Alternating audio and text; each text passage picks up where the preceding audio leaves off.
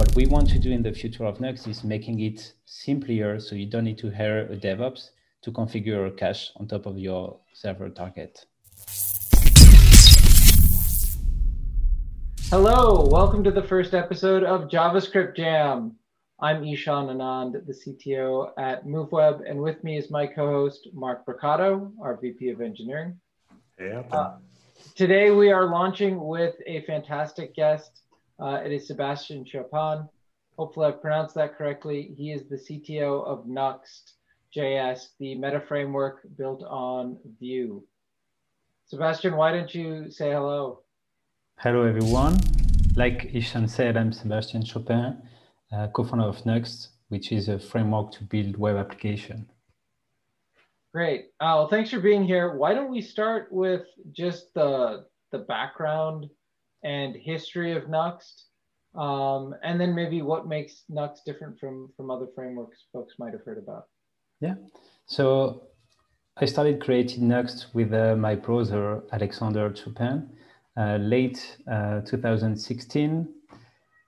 Before this, I've been working a lot with JavaScript and Node.js, and I used to do server-side rendering with Phantom.js back then. And one day I read the article by Guillermo about Next.js. I was currently working on this manual server-side rendering with Vue on my e-commerce website. And after reading this article, I just became fond of this concept of pages and gave myself a challenge to do the same as Next for Vue. And that's how the name came, like React. Next is for React and Nuxt is for Vue. Yeah, so let's just pause for background for some folks. So Next.js is a server-side rendering framework that's built on React. And you saw what they were doing and you were working with Vue and want to do the same thing. You mentioned as well that you're using Phantom.js for server-side rendering in the past. So isn't that the one that runs a headless browser? You know, it runs full-on browser. So that's a much slower process than what you're doing today. It was back then when the Virtual DOM was not made by this front-end framework. And obviously React and Vue, by having this Virtual DOM, made it much more better to do server-side rendering with more efficiency. Yeah. I'm curious, you know, it's almost a religious war in front-end framework land between Vue and React. What got you into Vue over React? Anything in particular, or is that just what you happen to pick up? I have a strong PHP background. I studied PHP when I was 14 years old. And I love the basics of HTML, CSS, and JavaScript. And I've been doing a lot of Backbone.js and jQuery. And the normal way was for me to do React. So when I was looking at the next framework I was going to use, Alex told me, my brother, about Vue.js. And I remember starting to read the docs, and I found it so beautiful, so simple. So I read the whole documentation in one night, and I never turned back. And I'm pretty happy today to keep using Vue. Yeah, Vue, what I consistently hear, Vue is also just easier to pick up, and it makes a lot more of those decisions for you. Whereas React, you have this, paradox of choice. There's so many different things you could use, like do I use Redux or something else for state management? And Vue makes all those decisions for you. And I guess what you're doing with Nuxt is adding on to that with a little more decisions around pages and server-side rendering. Yeah, exactly. Vue already gives you a set of libraries to create web applications. So talking about Vue Router, Vuex for state management. So you don't have to struggle finding the best routing library for Vue. There are official ones.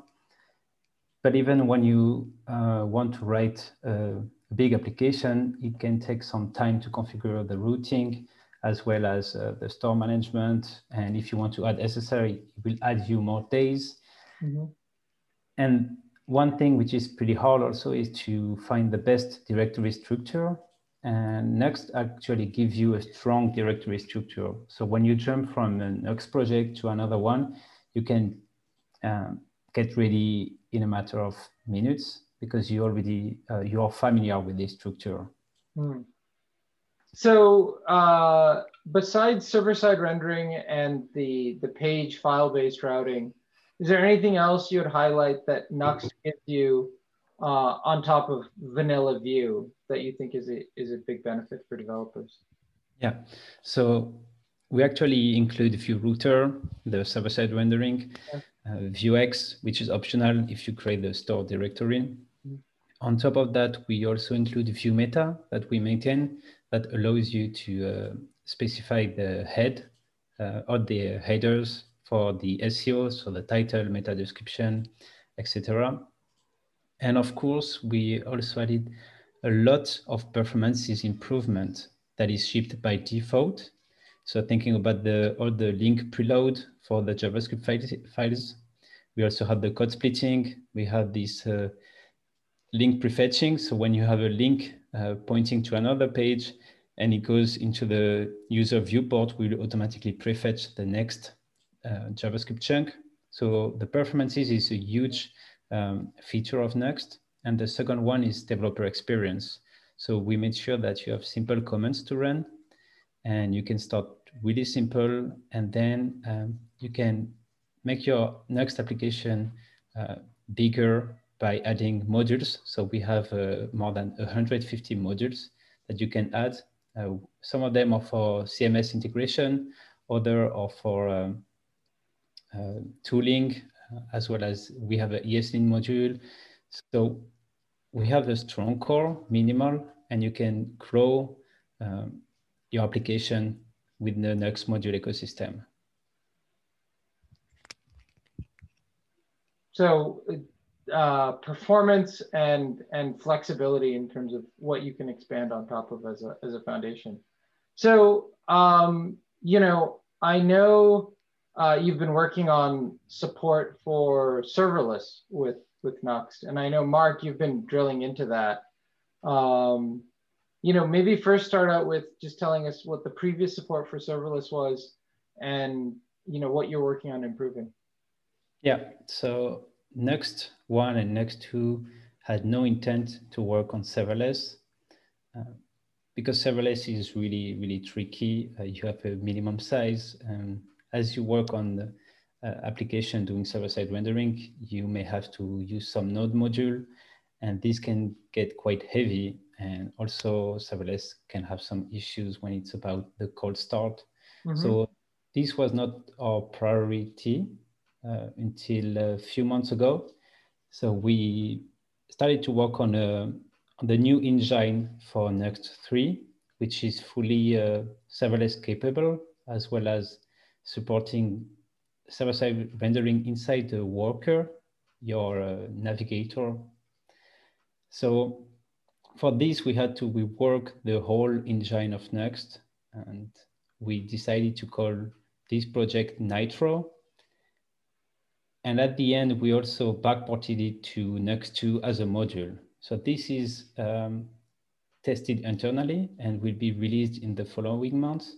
And we are really, really happy about the performances gain you can have.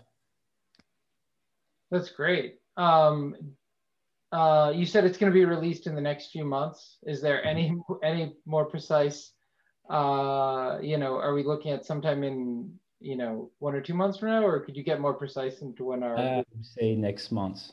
Next month. This Vue.js Amsterdam conference. Yeah. We're going to demonstrate the serverless capabilities as well as the Nuxt 3 demo. And of course, it includes Nitro. So this is packed into the demo next month. Okay, that's exciting. We're looking forward to that. We're looking forward to the Vue.js conference as well.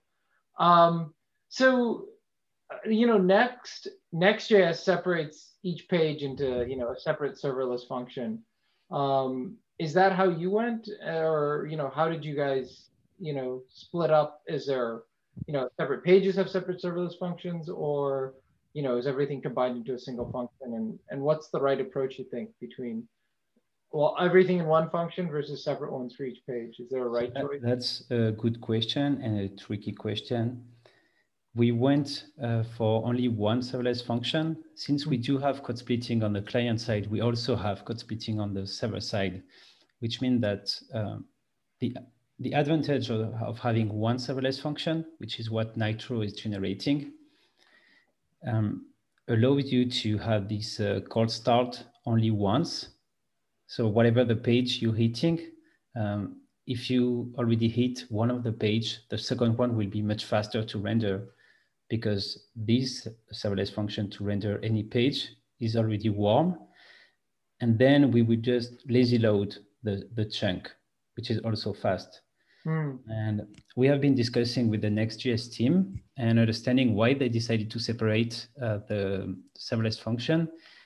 And they told us that they actually going to the same decision to us of having one serverless function. And I do believe that maybe their routing system was not made for having code splitting on the server side. I can't say much. I think Tim would be able to answer this question for the next. That's really interesting. Wow. Yeah, I agree with that idea of minimizing the cold start time. Unless you've got just so many pages to where, you know, every page is maybe 1/100th of the total bundle size, then it really does make sense. I think for the majority of, like, you know, B2C applications, e-commerce applications, that totally makes sense. There's another benefit that we see too, which is if you only generate one function, then you only have to provision, like, let's say you're using AWS, you only have to provision one Lambda per deployment. Exactly. And so it makes it easier if you've got one of these systems like MoveWeb XDN or Netlify or Vercel, where every deployment is kind of permanently accessible with a permalink, then it makes it a lot easier to have a lot of those simultaneously. And you can go back and forth between commits. You can bisect your code for when things go wrong or when performance started to degrade. So that's really awesome that you guys went that way. And it's good to hear that Next agrees. Yeah, I think that's the way to go for serverless. Very cool. Interesting. Okay, well, I want to move on to another topic, which is static sites. You know, we work a lot in e-commerce, and some e-commerce customers have like 5 products, and then some, like auto parts dealers, every nut and every bolt is a separate product, and so they have, I don't know, tens of thousands, hundreds of thousands. And so for the small sites, it's pretty reasonable to expect to be able to just generate the whole thing statically. And everybody knows the benefits of Jamstack. All that stuff can go out to the CDN. There's very low risk of things going down at runtime. But if you're running a store that's 100,000 URLs, some of which never get seen in a day, and you have to build all of that at deployment time, that can be quite onerous and maybe not even possible depending on how fast your infrastructure is. So we see Jamstack and static sites as this like gradient from static to dynamic. And so I know that Next.js supports a few different 3-letter acronyms to support this kind of gradient of static to dynamic. Incremental static generation, ISG, ISR, which is incremental static regeneration. So basically something that's generated statically could become stale and then get regenerated later. And then stale while revalidate. And so I don't think that Nuxt has all of those things, at least quite yet. Do you have any takes on ISG, ISR, and is there a lot of push in the Nuxt community for those features? So that's an interesting question. What do we have today with Nuxt is 2 modes, 2 targets. The first one is server.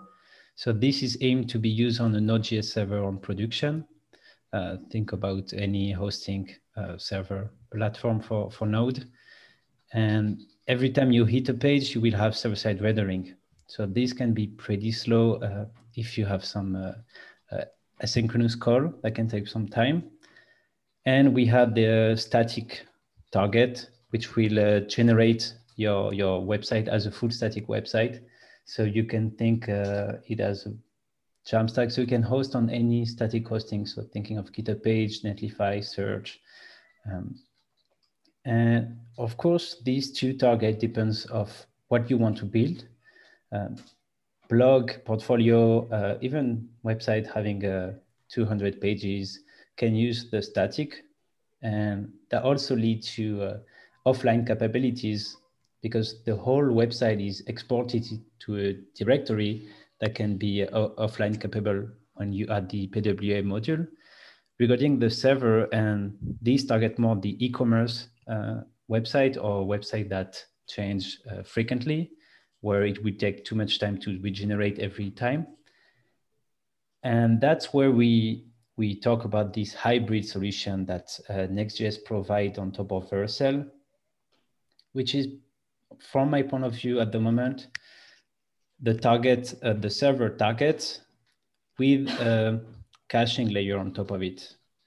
I've seen one big company in France using the target server and adding a varnish cache on top of this. And he kind of doing the same, of having this incremental static generation, let's call it that way, or state where we validate.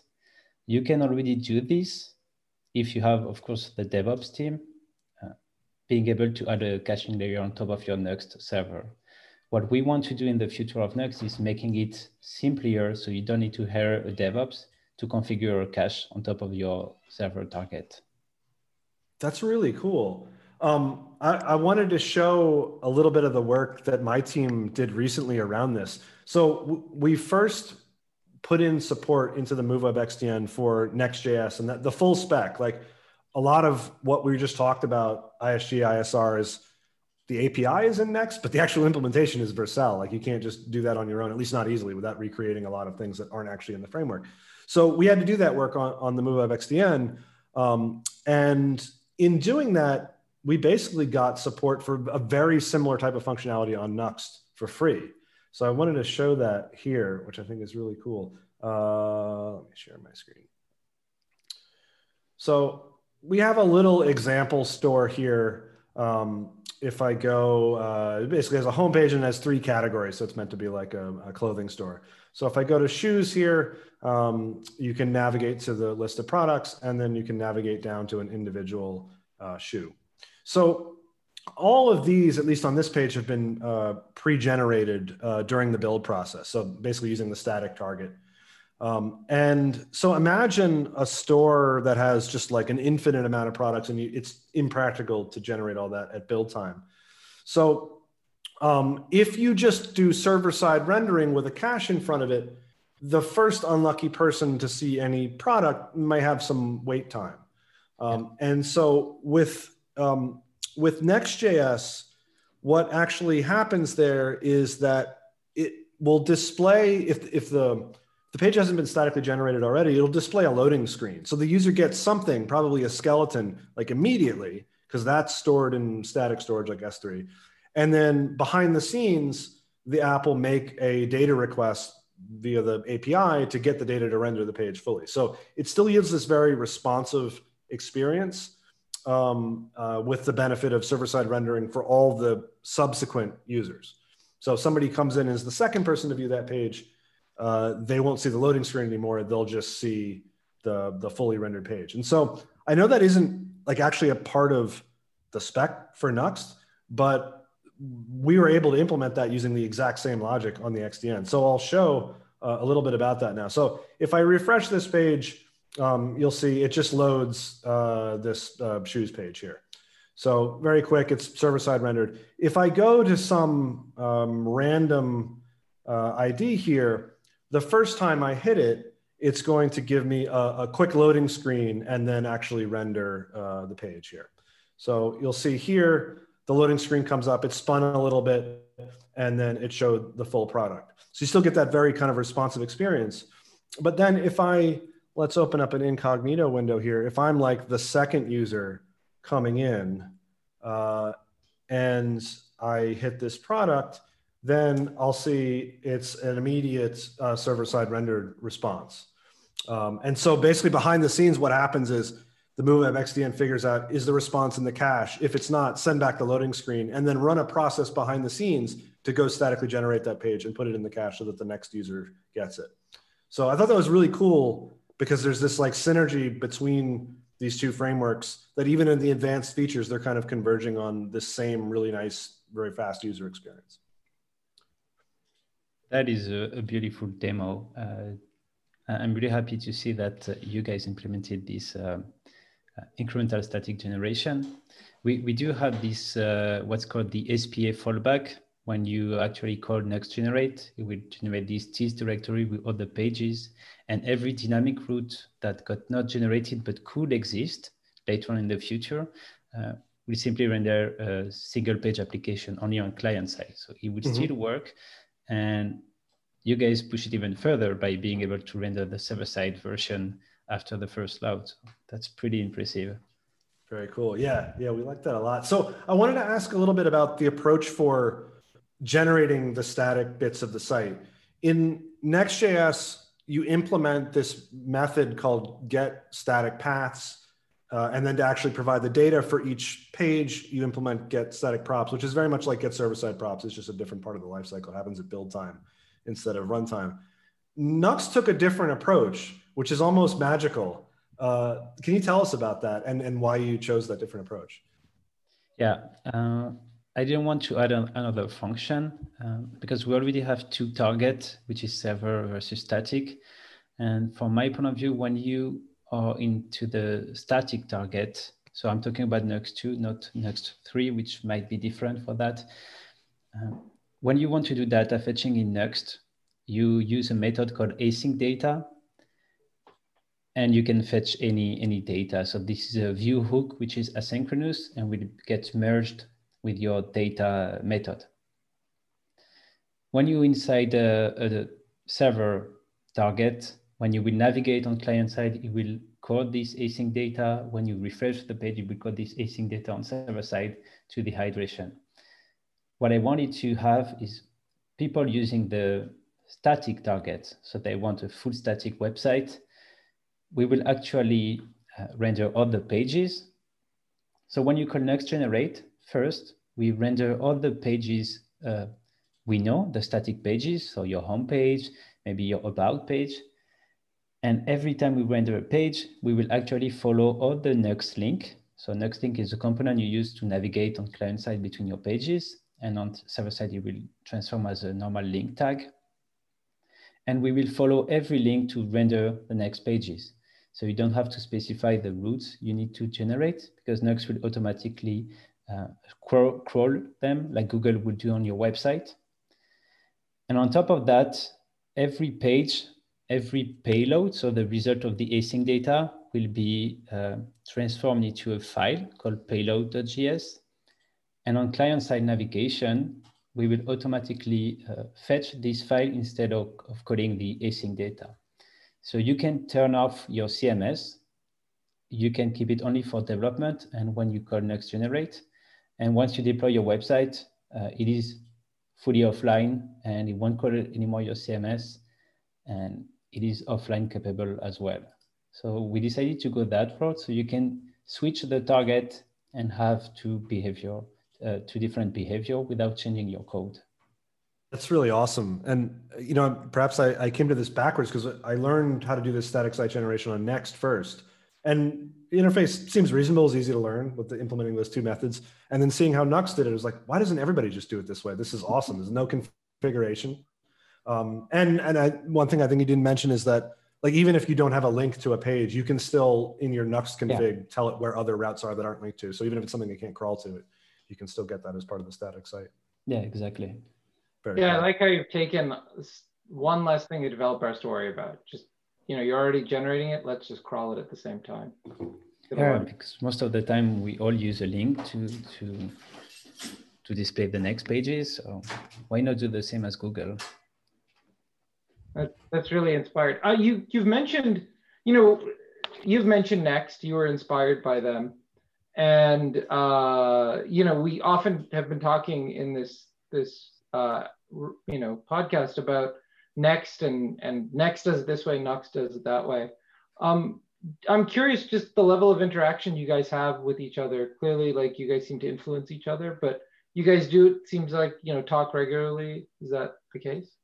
No, we do not. I do talk with the Vercel team, Yeah. mostly to integrate Next to Vercel better. Okay. We don't necessarily talk that much. We met at conferences, we talk there, but I do believe we're really busy on answering the issues on the framework. React and Vue are quite different. Yeah. So we do not share the same issues, but we do share the same ideas. So I do believe we inspire each other. For instance, we were, when we released Next, we already had the static generation included. Then Next added the static generation later on, and they added some features that we added too. Like, we just see inspiration everywhere. And of course, Next is a nice inspiration too for us. And I guess we also an inspiration for them. So we don't necessarily have to talk, but we read some of the issues because we share some similar issues too. Yeah, and I can imagine there are people like saying, hey, Nuxt has this, next can you do this? Vice versa. Like, even if you never talked, I'm sure there's plenty of developers, you know, asking for, hey, they give us the equivalent, can we get that here? It's like we're talking without talking directly to each other. So interesting. I feel like I'm collaborating with them. So let's talk about maybe some stuff that's on the horizon. Vue 3 is on the horizon. You guys are built on top of Vue. You know, one of the interesting things around Vue 3 is some performance optimizations around, you know, automatically figuring out hydration and what does and doesn't need to be hydrated. Have you guys been following that? And if so, you know, what are your thoughts on that? And maybe also explain it to the listener. That is really advanced. Of course, Evan did an amazing work on Vue 3. And I think the biggest work I've seen on this is the improvement he have done on the compiler. So as you know, on React, you have a render function and you give your JSX template. In Vue, you can do this, but the recommended way is to use a template.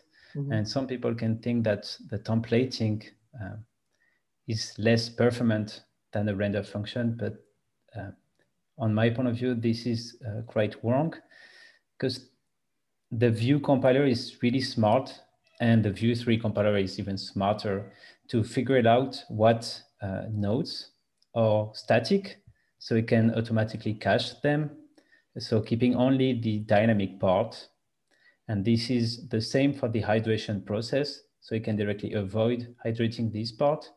And this is what it is pushing even further with the Vite-press and is including into Vue 3, is to also detect this static part based on some data. And is working on the ability to specify, even if you're getting some data from your CMS, and you know you're just displaying text and there is no interactivity on this part, being able to say, okay, this is purely static. You can skip the hydration process on this. And this will definitely reduce the payload as well as improving the first time to interact. Yeah, so this, maybe you reminded me when you said it's an advanced topic. We wrestle with it a lot, so it often comes as first nature and we forget.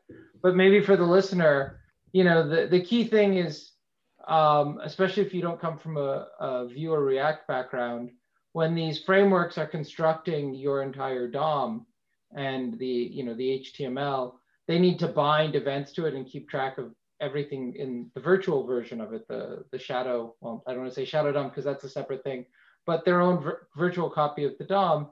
And they have to rebuild that even if we send a fully server-side rendered page down. And with, you know, Core Web Vitals coming down in the next few months, that really will impact your load time as that JavaScript runs and rebuilds that DOM. And Google potentially could be penalizing your site if it's taking too long to do that. And so, you know, what you're describing with Vue 3 is really exciting to us, because that time the JavaScript is taking is going to slow down your site. And we've wrestled with trying to optimize that as best as possible.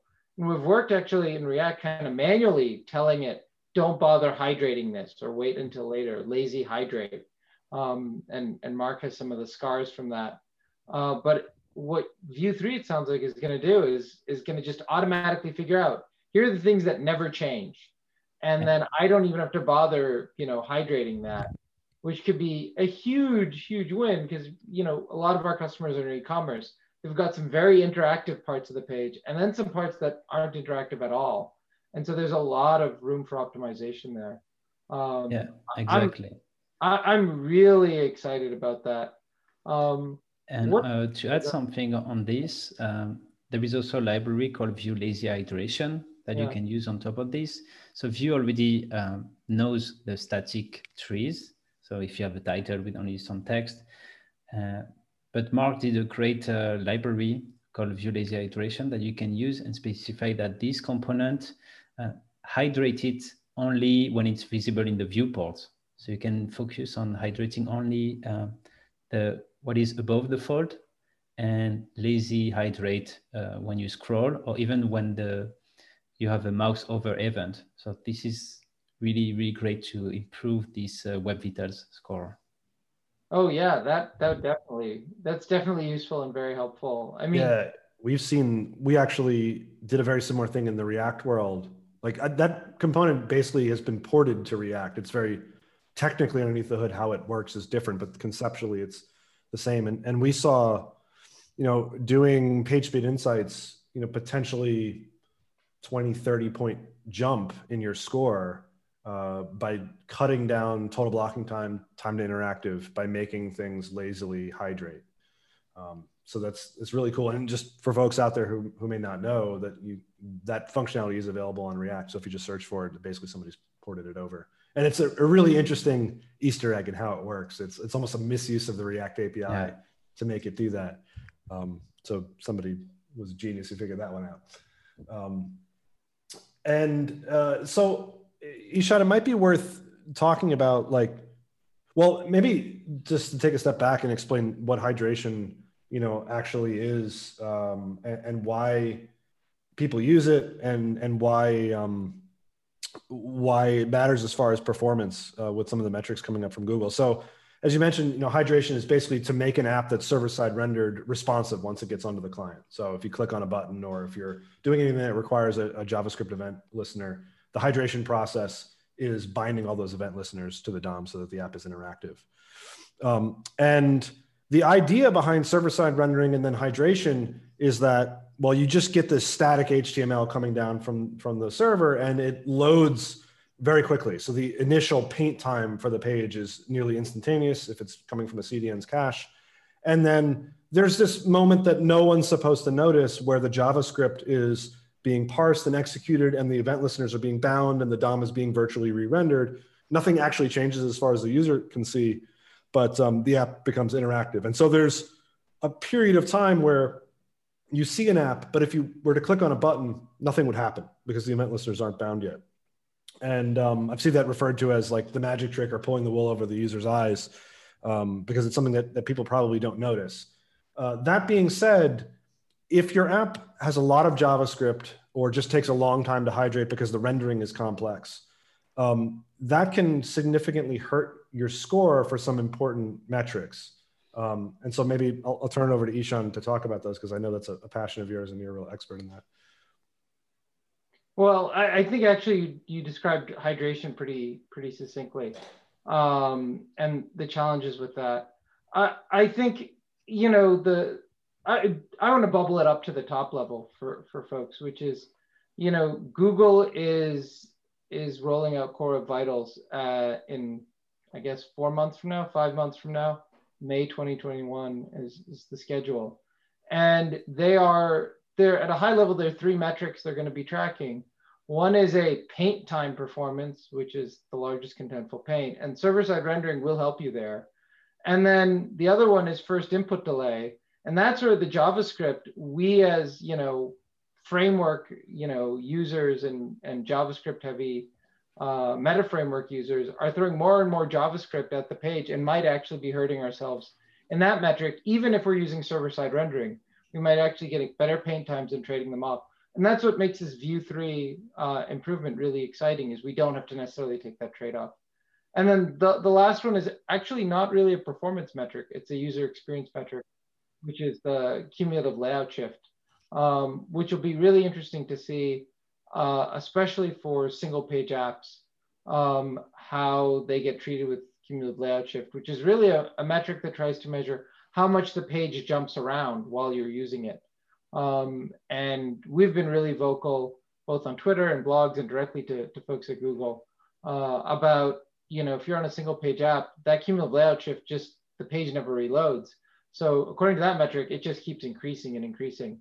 And that's actually my biggest other worry with Core Web Vitals coming out in the next few months. But it feels like there's this trend of developers using more and more JavaScript, and then Google and Core Web Vitals saying, no, watch out, because you might be hurting performance. And that's why I'm really excited by what Vue 3 has talked about. The idea is that, good. If I may ask, the idea there is that Core Web Vitals is going to affect your page rank in Google. That's correct, right? And that's coming out when? That's May? That's May of 2021. Mm-hmm. And it's correct. It'll become, so in the past, Google has said that page speed is a ranking factor. And, but they weren't really precise about it. Now they're finally telling us exactly the metrics, how they're measuring it. And one thing that has to be appreciated is it's based on real user measurement.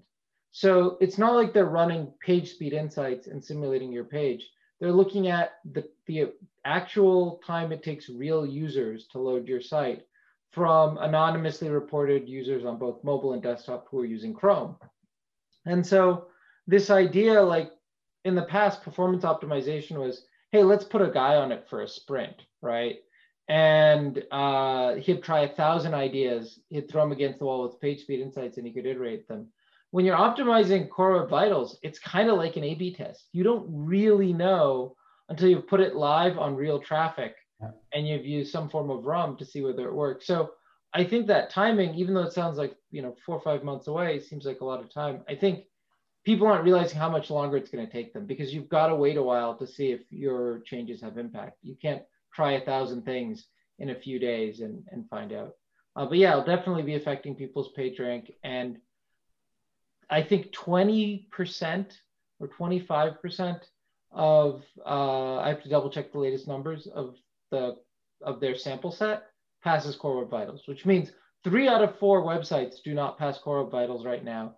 And I've been watching the graph of this. It has not gone upward. It stayed pretty much at 3 out of 4.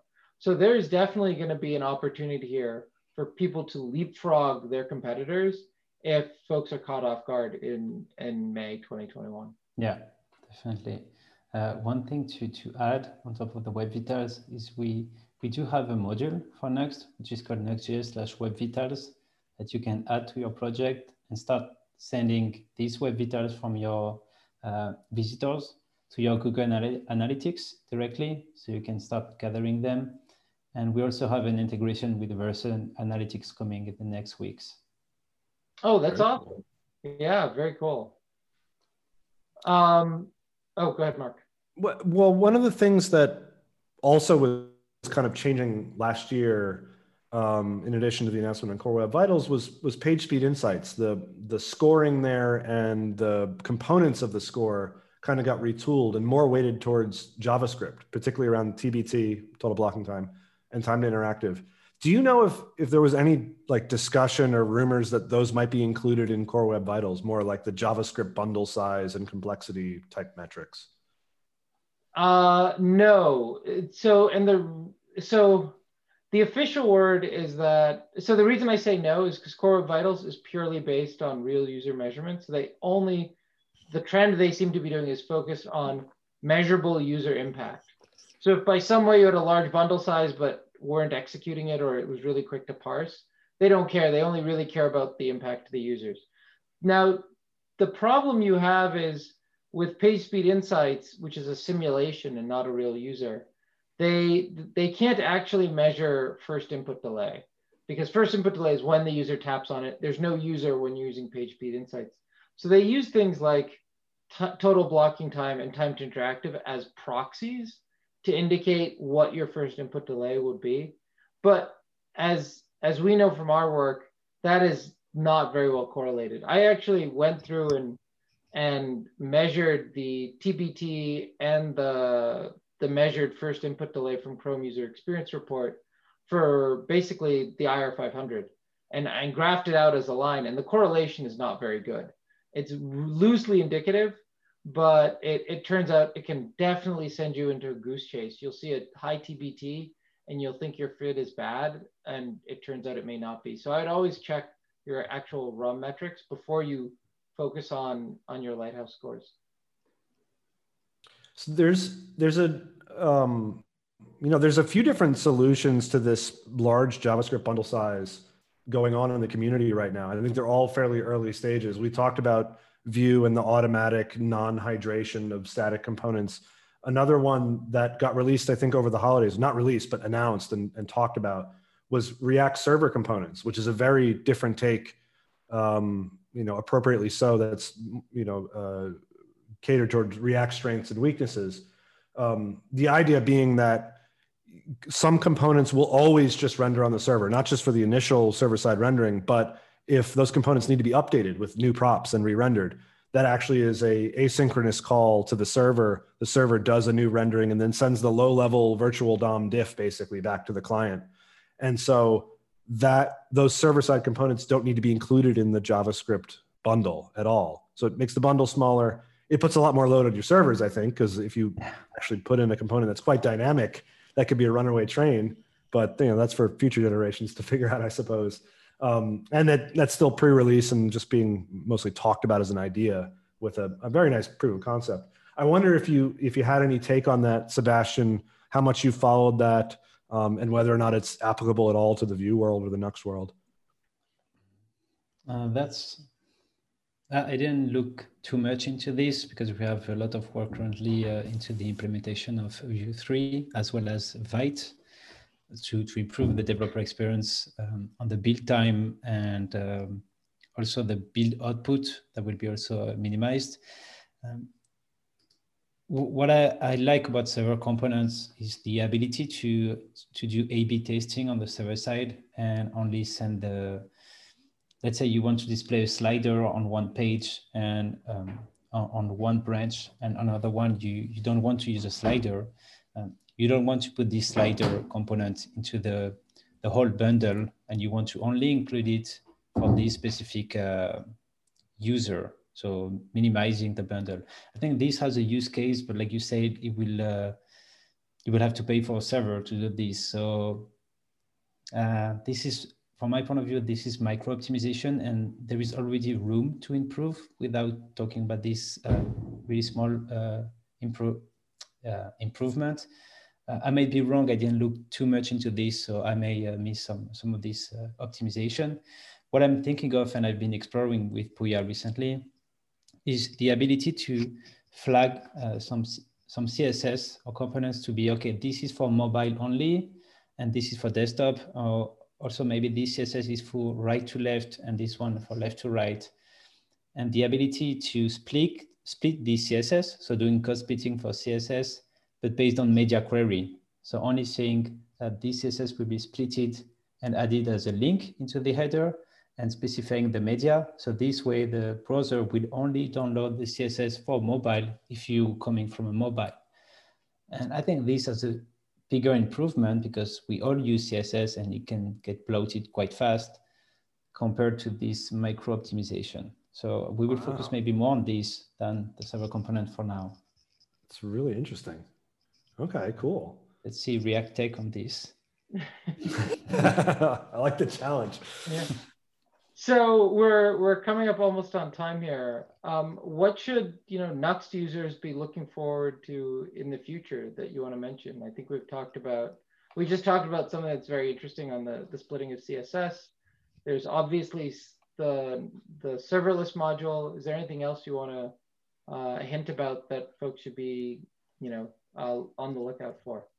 Yeah, so quickly to spoil a little bit, we're going to have a brand new website coming with a new logo, a new documentation, which has been written for Nuxt 3, we will have Next 3, which is already upgraded to Webpack 5. We're also working for module federation, so you can have multiple apps without having a big bundle. So being able to split your app into multiple apps. We are already experimenting with Vite. So the developer experience is really, really amazing. So you start Next and it's just instant. And you have this, we leverage the type module of the browser directly. That's what Vite is doing. I know Snowpack is also doing this. So we have the possibility to use Webpack 5 or Vite. So we are keeping Webpack because they're also doing great improvement. So we have big performances improvement. We have this image module coming, reducing this layout shift for the Web Vitals. So we're working with the Chrome team to launch a demo, which will be called Next Movies. Beautiful, beautiful demo using Next Image. So Next 3, a lot of performances improvement, a new way to do data fetching. And I'm really, really happy about this because you will be able to do data fetching on the component level and being able to say, okay, these components should block the client-side navigation. So until this component has fetched his data, you will show a progress bar a la YouTube. Or you can say, okay, no, this component, I don't care. I will display a placeholder, do the data fetching and display it. And this also leverage the Vue Composable API, like React hooks. So it will be reactive on props change. So data fetching will be really, really sexy, including this Nitro module, Nitro engine to support serverless and support service workers. So we have been able to do server-side rendering inside a GitHub page. So full static website doing server-side rendering, which is quite crazy, based on the service worker. And plenty of good news. But Next 3 will be the biggest release coming in few months. I would say 2 months for the first alpha and a first demo in 1 month. Wow, that's a lot to look forward to. That sounds really interesting. I wish we weren't out of time. I'd be really curious, especially about the server-side rendering with the service worker that you were talking about. We'll have to have you back again when that all comes out to walk us through it. Yeah. I'm looking forward to that. With pleasure. Okay, well, great. Thank you for joining us today, and we look forward to having you back in a few months then to show that off. Thank you for inviting me. Thanks, Sebastian. See you later. See you guys.